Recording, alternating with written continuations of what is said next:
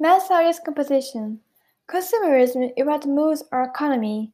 It's the base of the system we live. Capitalism. We live in a world where all necessities are material things, and this provides a lot of consequences. The first negative consequences of consumerism is the devastating effects on the environment. With a high demand of products, more raw materials the industries need, which means more nature destructions on a mass scale. And as we don't need these products, we will discard them in the nature again, creating amounts of garbage, water pollution, destructions of biosystems, and extinctions of fauna and flora. As a result, the industries who are trying to deal with the discard of the products in the nature end up creating other alternatives, as incinerators and irregular landfills, which just made the situation worse. Furthermore, the tremendous demand of products need more workers at the fabrics, and sometimes they live in a situation close to slavery, with low salaries and terrible work conditions, in order to lower the price of their merchandise. Which brings us to the second consequence, the huge social inequality.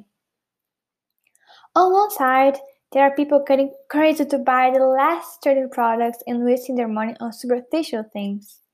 Meanwhile, on the other hand, there are poverty and people suffering directly with the consequences. For example, indigenous lands being destroyed for the construction of factories, families living close to dumping ground, and slavery, principally on Asia.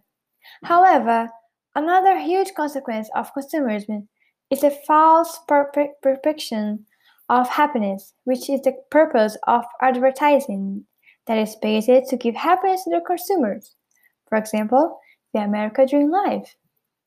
It's like a parallel reality where all your problems would disappear if you bought that product.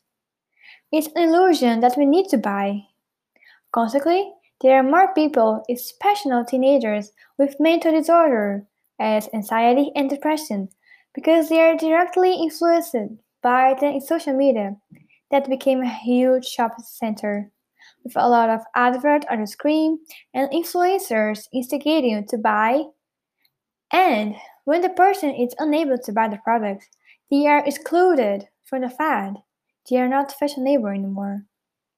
In addition, the happiness is on the wanting of the product because when you have it, it loses the interest, so you get something else to desire it and achieve happiness. It's an infinitive cycle. But what happens if the consumerism ends? The world is based on consumerism, so if it disappears, the whole economy will have to change. If consumerism ends, capitalism will also end. We are now in a dilemma, as the economist Jim Jackson said. We can't live with him, we can't live without him. At the thought attack, he said that. So a new system will have to be created. Maybe a system that stimulates conscious consumption and is really into the cause. Because nowadays, a lot of industry just pretend to care about it. In conclusion, a world without consumerism would be totally different from our reality, with less destruction and without an illusion of happiness. The option for a better world, where there aren't all the consequences of consumerism, is the low consumerism. The low consumerism is a technical what we all learn at school: reduce, recycle, and reuse. It's the key to a better world. We need conscious consumption and to start to live only with the necessary. As a consumer, I could definitely improve my habits. For example, always think twice before buying. Compare prices even if you had to walk over the whole shopping. Wait until promotions and don't be influenced by other people to buy something. To summarize, we need more low consumerism in our lives.